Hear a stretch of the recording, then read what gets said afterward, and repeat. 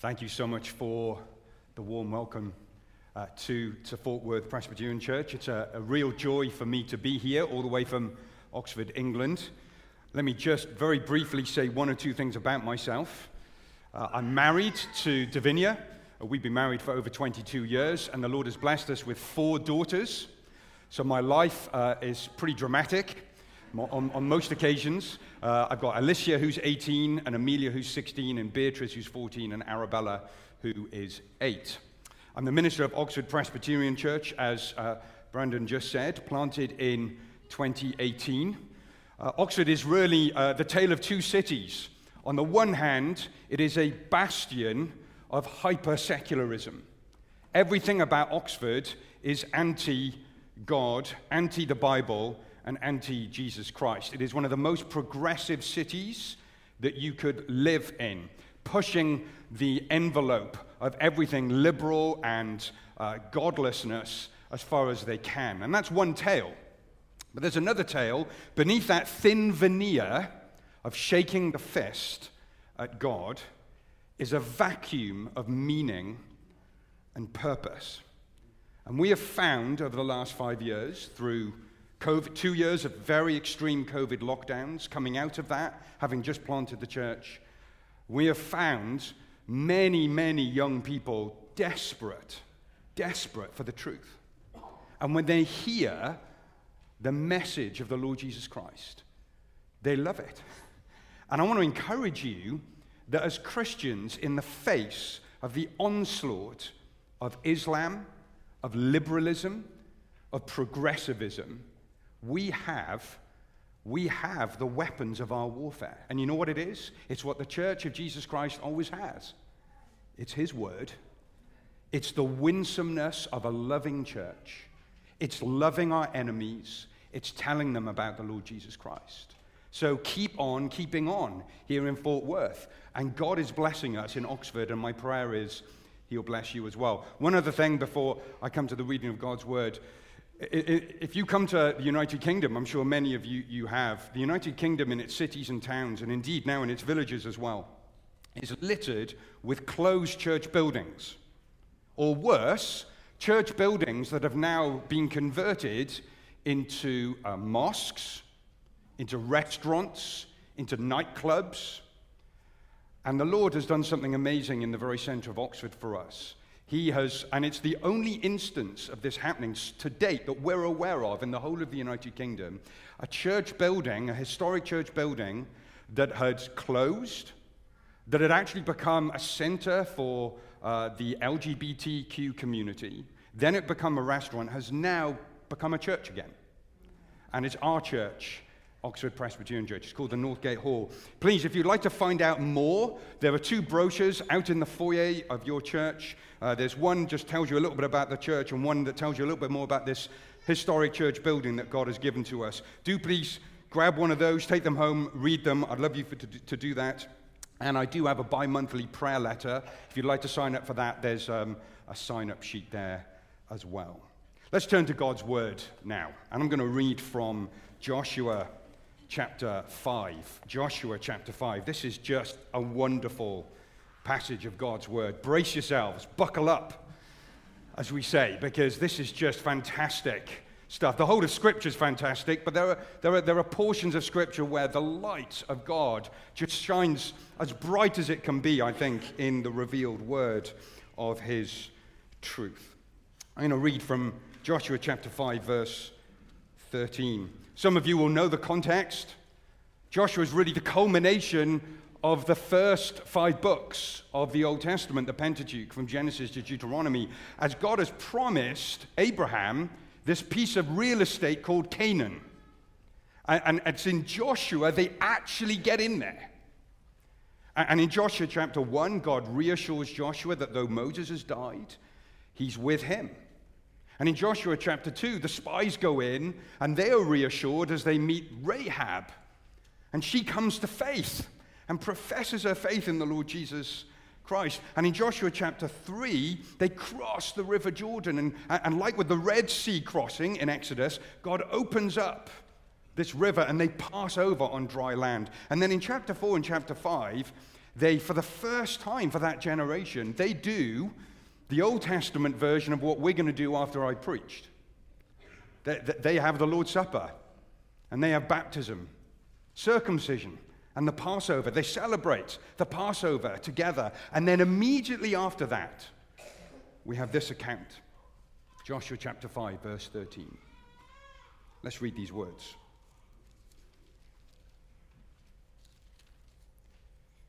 When Joshua was by Jericho, he lifted up his eyes and looked. And behold, a man was standing before him with his drawn sword in his hand. And Joshua went up to him and said to him, "Are you for us or for our adversaries?" And he said, "No, but I am the commander of the army of the Lord. Now I have come." And Joshua fell on his face to the earth and worshipped and said to him, "What does my Lord say to his servant?" And the commander of the Lord's army said to Joshua, "Take off your sandals from your feet, for the place where you are standing is holy." And Joshua did so. Now Jericho was shut up inside and outside because of the people of Israel. None went out and none came in. And the Lord said to Joshua, "See, I have given Jericho into your hand with its king and mighty men of valor. You shall march around the city, all the men of war going around the city once. Thus shall you do for 6 days. 7 priests shall bear 7 trumpets of ram's horns before the ark. On the 7th day you shall march round the city 7 times, and the priests shall blow the trumpets. And when they make a long blast with the ram's horn, when you hear the sound of the trumpet, then all the people shall shout with a great shout, and the wall of the city will fall down flat, and the people shall go up, everyone straight before him." So Joshua, the son of Nun, called the priests and said to them, "Take up the ark of the covenant, and let 7 priests bear 7 trumpets of ram's horns before the ark of the Lord." And he said to the people, "Go forward, march round the city, and let the armed men pass on before the ark of the Lord." This is the word of the Lord. Thanks be to God. At 3:52 p.m. on August the 20th, 1940, Winston Churchill addressed the UK Parliament. World War II had been raging for over a year. Hitler had swept through Europe and taken country after country. France had fallen, and now he could just look across the 26 miles of the English Channel and see Britain, and he wanted to invade. The Battle of Britain was raging in the skies. The valiant servicemen and women were fighting to repel the initial invasion of Hitler and the German forces. Nearly 3,000 British, Allied, and Commonwealth aircrew were fighting to repel Hitler's invasion. And their eventual success wrecked Hitler's plans and actually proved to be the turning point in World War II for Allied victory years later. In recognition of the debt of thanks due to these aircrew, Winston Churchill uttered these famous words. I'm not going to put on his accent for you. But he said this to the UK Parliament: "Never in the field of human conflict was so much owed by so many to so few." When we think of the Battle of Britain, we can only think of the debt of thanks that we owe to the many thousands who lost their lives to protect our shores. When you think of the Battle of Jericho, what do you think? I was taught a song when I was younger. I think this song made it to the United States of America as well. I'm not going to sing it to you, don't worry. But it went like this: Joshua fought the Battle of Jericho. Joshua fought the Battle of Jericho. Joshua fought the Battle of Jericho, and the walls came tumbling down. It's a wonderful song. It's got a catchy tune. But it's absolutely wrong. Terrible theology. Joshua did not fight the Battle of Jericho. I believe if Winston Churchill was making speeches at the time of the Battle of Jericho, he would have said something like this: "Never in the field of human conflict was so much owed by so many to God alone." To God alone. That's what's happening here. That's what we've read. This is what this passage of Scripture is all about. And actually what the whole of the Bible is all about. It is about God who steps into time and space, onto the pages of human history, and he accomplishes salvation for us. That's the good news of the gospel. The good news of the gospel is not come and work hard, and if it's good enough, God will accept you. The good news of the gospel is we can't, but God has. He comes to effect and win and accomplish the victory for us. And that's what's happening here. In these pages, as Joshua's looking out at this, that he's got to take the whole of this land. How's he going to do it? He's got a rabble of shepherds with him who've been wandering in the wilderness for 40 years. How is he going to do anything? And God turns up. And he says, "You're not going to do anything. I am. I am going to fight for you." Don't we all need this? Don't we need this perspective? I know I do. I've been in gospel ministry for 15 years, and I need this more than ever. I need this reminder that it's not about Andy Young. It's not about Brendan Egger. It's not about you. It's about our God. He accomplishes the victory. He is fighting for us. And he does it in Jesus Christ. Notice three things from this passage with me. And notice, first of all, the revelation that God gives. The revelation that God gives. I already hinted at the drama that surrounds this passage of Scripture. 40 years in the wilderness. Finally, they've entered the promised land. They cross the River Jordan, but they've got this mammoth task ahead of them. How are they going to fight these battles? How are they going to rid Canaan of their enemies?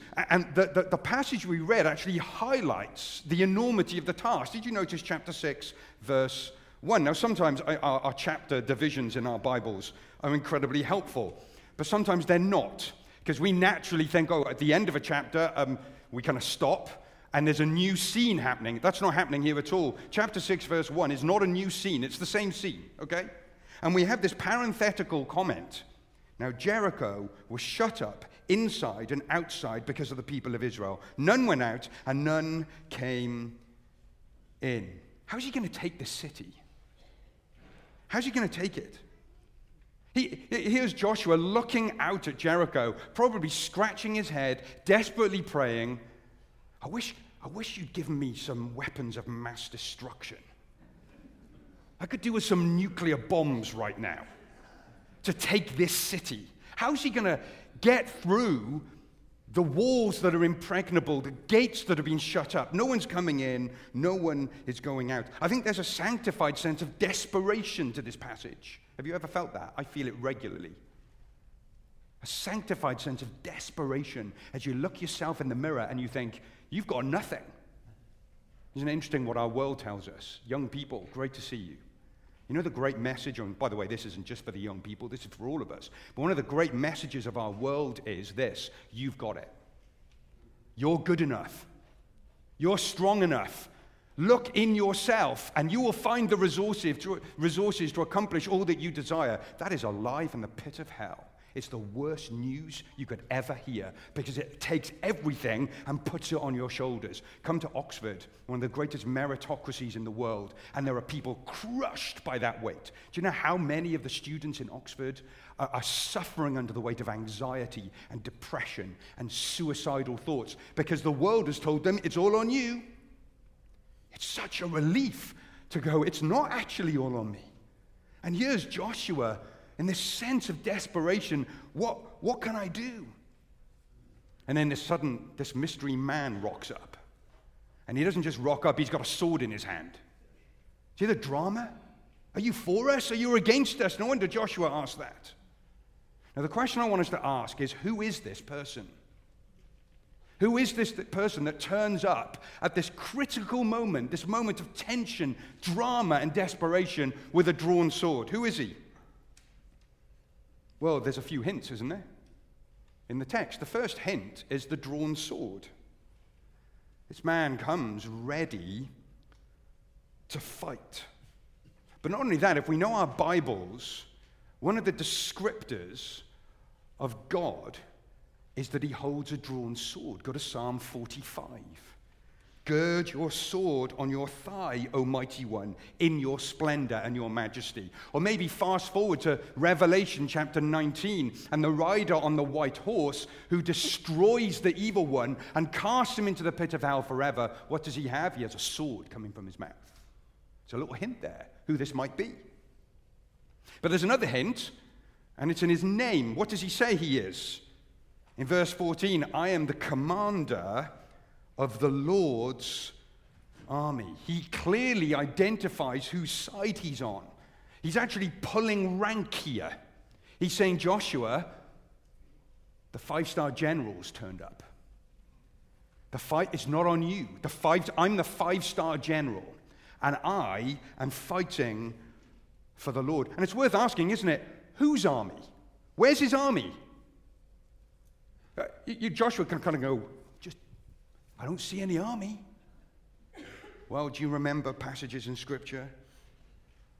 Like with, I think it's Elijah with his servant. Is it 2 Kings 6? And he's surrounded by his enemies, and he's asleep, and the servant comes and wakes him up and says, what are we going to do? We can't get out of the city. And what does Elijah do? He prays, and he prays, God, open my servant's eyes. And he opens his eyes, and he sees that surrounding the army that's surrounding Elijah is the almighty host of God's army, the angels, gathered. You know, we just celebrated Christmas, haven't we?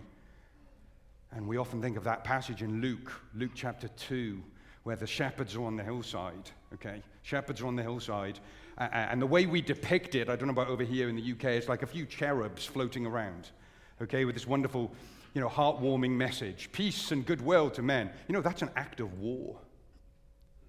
Every single created angel turns up, millions upon millions upon millions of them, and they sing this song of war. That's what's happening. It's not a passage that kind of warms the cockles. It's a passage that should put trembling in our boots, because the army of the host of God has arrived to do battle in the birth of the Lord Jesus Christ. Whose army? It's the army of the hosts of heaven. Did you know when you gather for worship, you're not the only ones gathering for worship? First of all, Jesus is here. He promises where 2 or 3 are gathered. But the heavenly host is here as well. We don't see them, but they're here, joining in. In fact, the worship on earth, is actually an invitation that it's not on earth. By faith, we're caught up into the heavenlies with the hosts of the angels to enter into God's presence and to praise him. Do you notice another hint of who is this here? It's the worship that he's given. In verse 14, now I've come, and Joshua fell on his face to the earth and worshipped and said to him, what does my Lord say to his servant? See, this rules out one option of who this is. Some people argue this commander of the Lord's army is an angel. Maybe it's the angel Gabriel. It can't be the angel Gabriel. You know why? He receives the worship that is only given to God alone. There are 2 passages in the Bible where people try to give angels worship, or they misplace worship. So life skill here, everyone. If you ever meet an angel and you for some reason you've woken up in a really grumpy mood and you want to kind of rankle him, okay, worship him. If there's one thing angels can't abide, is being worshipped. Acts 12, Herod gives a speech, and the people proclaim him as God. And they worship him as a god, and the angels can't take it, and they strike him down. Or in Revelation 19, John gets so confused with the glory of what he's seeing that he worships the angel that's showing him around, and the angel goes, don't you dare worship me. This cannot be an angel. He receives the worship that is only due to God himself. And then the final hint is the holiness of his presence. What does he say in verse 15? Take off your sandals, because you're on holy ground, just like Moses did at the burning bush. Who is this? Who is this commander of the Lord's army? Well, I hope you're getting the hint. Who is it? It's God. Now I have come. And if you're not convinced, look at chapter 6, verse 2. Same scene, and the Lord, capitalized, Yahweh said to Joshua, that's the commander of the Lord's army now, actually speaking, and he's identified as the Lord, capitalized Yahweh, the covenant God. This is none other than God himself. He comes to reveal himself to Joshua. But I think we need to push it slightly further. This is God.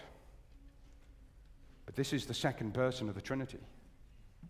This is the Son of God, a pre-incarnate Jesus Christ. All the clues point to this. We call them theophanies, or even more precisely, Christophanies, appearances of Jesus. Jesus has arrived, and he has come to fight the battle of Jericho. This is what God gives Joshua to start with. He gives him a revelation of himself. Before I move to my second point, doesn't this challenge our view of Jesus? See, our world is kind of comfortable with the kind of latte drinking, hair conditioned, smiling Jesus. Kind of like the sugar daddy Jesus. He'll do anything you want. He's there ready to please you. We all love that Jesus, don't we? The problem is, it's not the real Jesus. Oh, don't get me wrong. Jesus is more loving and more compassionate and more patient and more long-suffering than we can imagine. But he's also a warrior. He comes with a sword. He demands and commands your attention. He fights. What's your view of Jesus? When you think of Jesus, what do you think? When we meet him in the new heavens and new earth, there will be a combination of fear and trembling because we are meeting the living one, but also joy and acceptance because we're meeting our Savior who loves us. The revelation that God gives. You notice, secondly, the response that God deserves. How does Joshua respond? Well, we've already seen he worships him and he falls on his face. And this is striking, isn't it? I think God is teaching Joshua and teaching us something about our priorities. See, Joshua wants battle plans. Joshua wants blueprints. Joshua wants to know how should he form the army and how's he going to pull down the walls and how's he going to win Jericho. But God says, that's all secondary. When I reveal myself, when I come to be with you, you must do something. You must worship me. You must worship me. Did you know this is what God desires first above everything? God has a priority.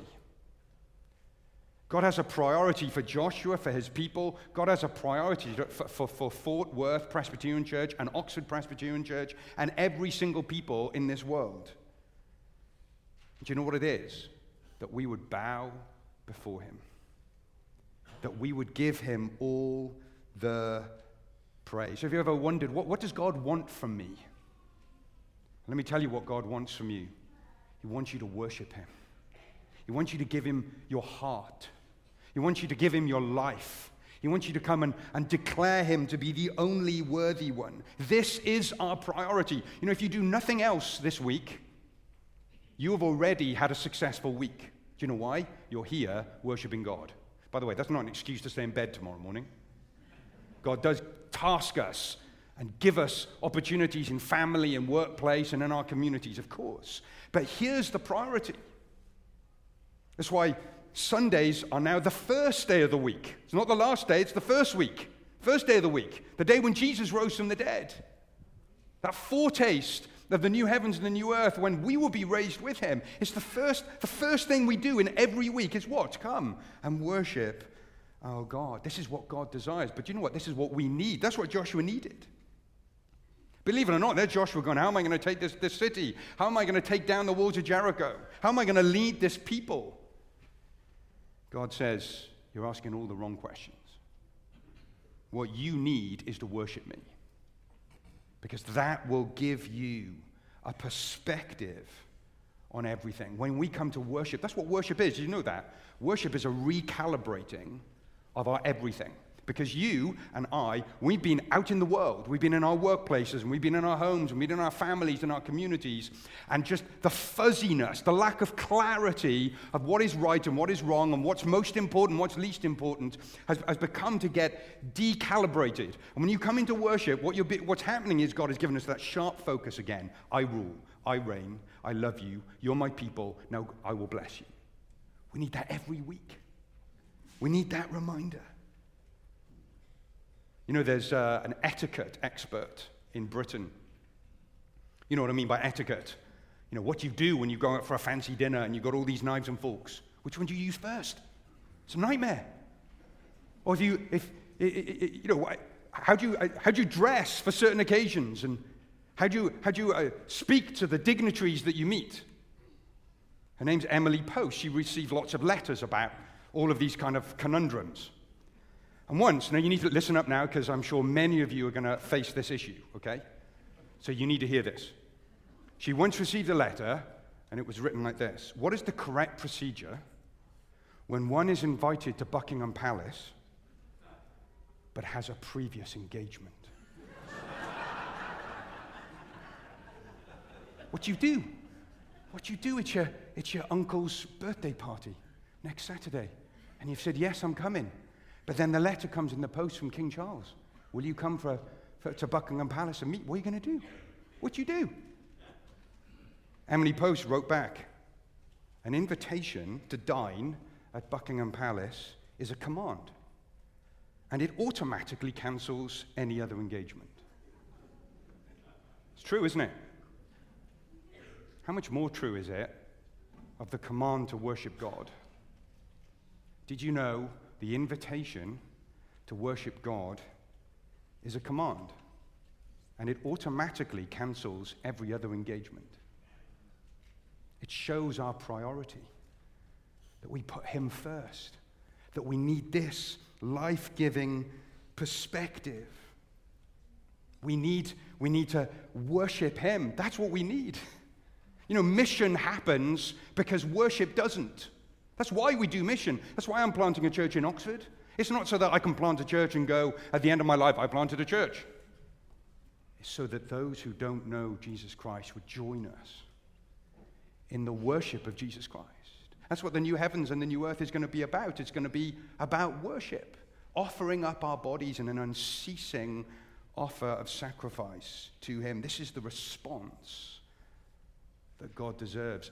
Will you show your priority in your life by giving God what He deserves, His worship?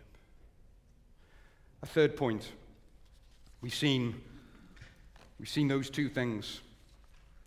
Just finally notice the reassurance that God provides.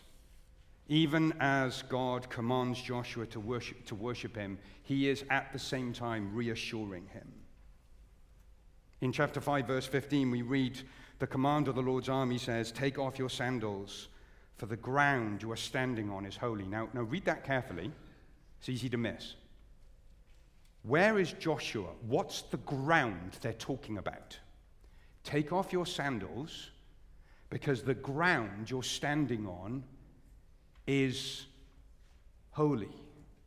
Not only is this a reminder of Moses at Mount Sinai at the burning bush, that the same God who was with Moses is now with Joshua, God is declaring something in that statement. He's saying the ground you're standing on is holy. You know, remember when explorers would go into new territory? What was one of the first things they'd do? You know, the fight to get to the center of the Arctic or the Antarctic, that you take a flag, don't you, with you? You take the flag of your country. Didn't Neil Armstrong do this? Correct me if I'm wrong, when he landed on the moon?